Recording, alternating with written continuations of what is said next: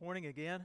It's great to be here with you all, both here and online. I want to begin, first of all, personal word, thanking you for kind words and prayers and cards and hugs. It's just those keep me going a lot in my health issues. Scott's going through the same thing, so we're brothers in that in another way. And so I just want to thank you for that. This is, Bobby and I found out very quickly, this is a very encouraging, praying bunch here at Johnson Street, and I just want to thank you so much for that. It truly, truly makes a difference in my life, and I thank you for that.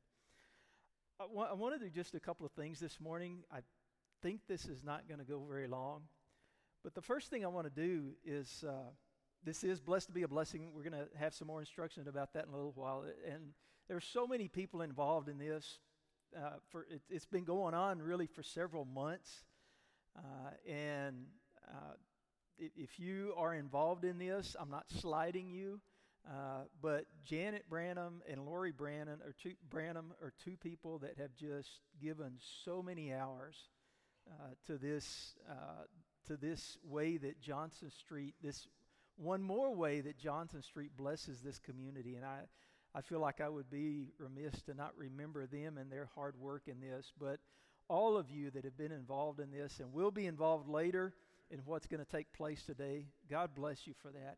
It's just amazing what God does through this church. And that is really the first thing I want to do this morning is I just want to say, wow, what a blessing this church is, locally and really around the world. Johnson Street is known here in San Angelo and far and wide as a generous, loving, blessing church. Here in San Angelo, Johnson Street is Rush Street. It's blessed to be a blessing. It's the University Center. It's just, there's so many things that this church does in this community as a church. But also, so many of you are involved individually, giving of your personal resources, your time, your money, your efforts, your prayers to today there's a bake sale for the Red Cross going on over here by where we're going to get the boxes later. It was mentioned, House of Faith, that we're going to be blessing some children for Christmas this year. And you're to be commended for that as well, for being involved, for being God's people in this community in so many different ways. I just want to pray a prayer of blessing over you right now for this. Let's pray. God, you are a good, good Father. You are wonderful. And there are thousands of reasons to praise you, to honor you. And I thank you, Father, that this church has learned to be a blessing to your name. And because of that, to serve and to give and to love and to sustain and to hold up and to embrace so many ways that this community is served by your people. And I thank you so much, Father, that Johnson Street is a community that is living the gospel in so many ways in this community. Jesus told us that we are here to serve and not to be served. And I thank you that this is a church that has learned that lesson and is living it.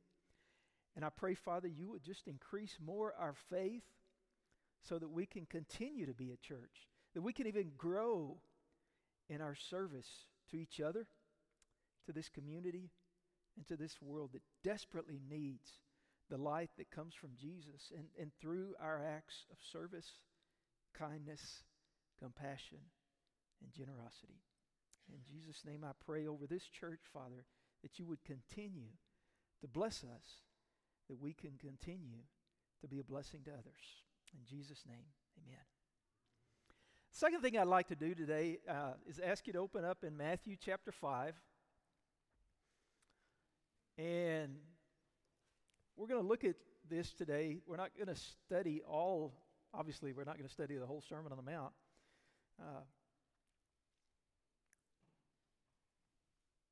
But the meaning of blessing might get lost to us. Our culture today, I think you see, and if you have one of these shirts or a bumper sticker or anything, I'm not knocking it, okay? Keep wearing that shirt, okay? Don't scrape your bumper sticker off. But so often we see the word blessed, or people say, I am blessed, in the sense of the word fortunate. I've been given, or I've received good things. Good things have happened to me. And that is absolutely true. But I want to read this text to you now, and I want you to listen to this in this context of being fortunate, of being recipient of good things, and see how that compares to this text.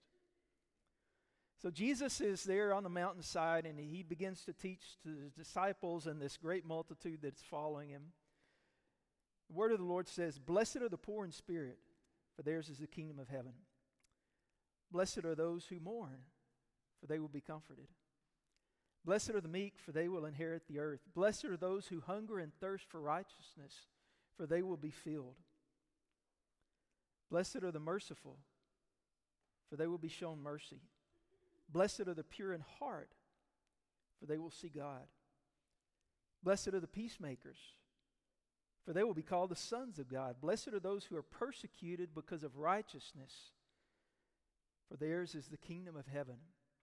Blessed are you when people insult you, persecute you, and falsely say all kinds of evil against you because of me.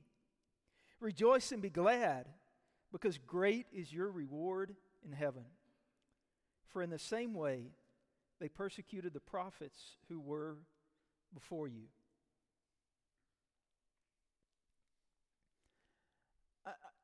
It doesn't seem like all of this squares with the idea of being fortunate, of being the recipient of good things. In fact, these last words here kind of are the opposite, at least the way we look at it normally.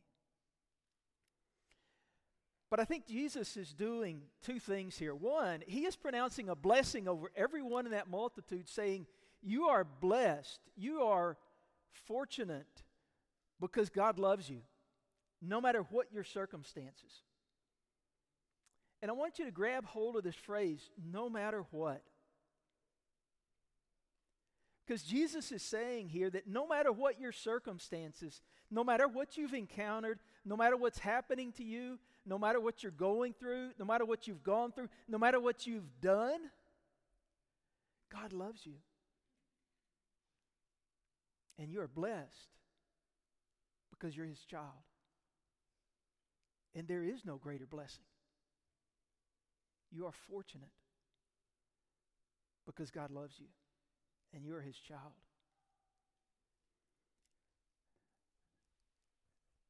No matter what our situation, no matter whether you feel it or not, you are blessed by God.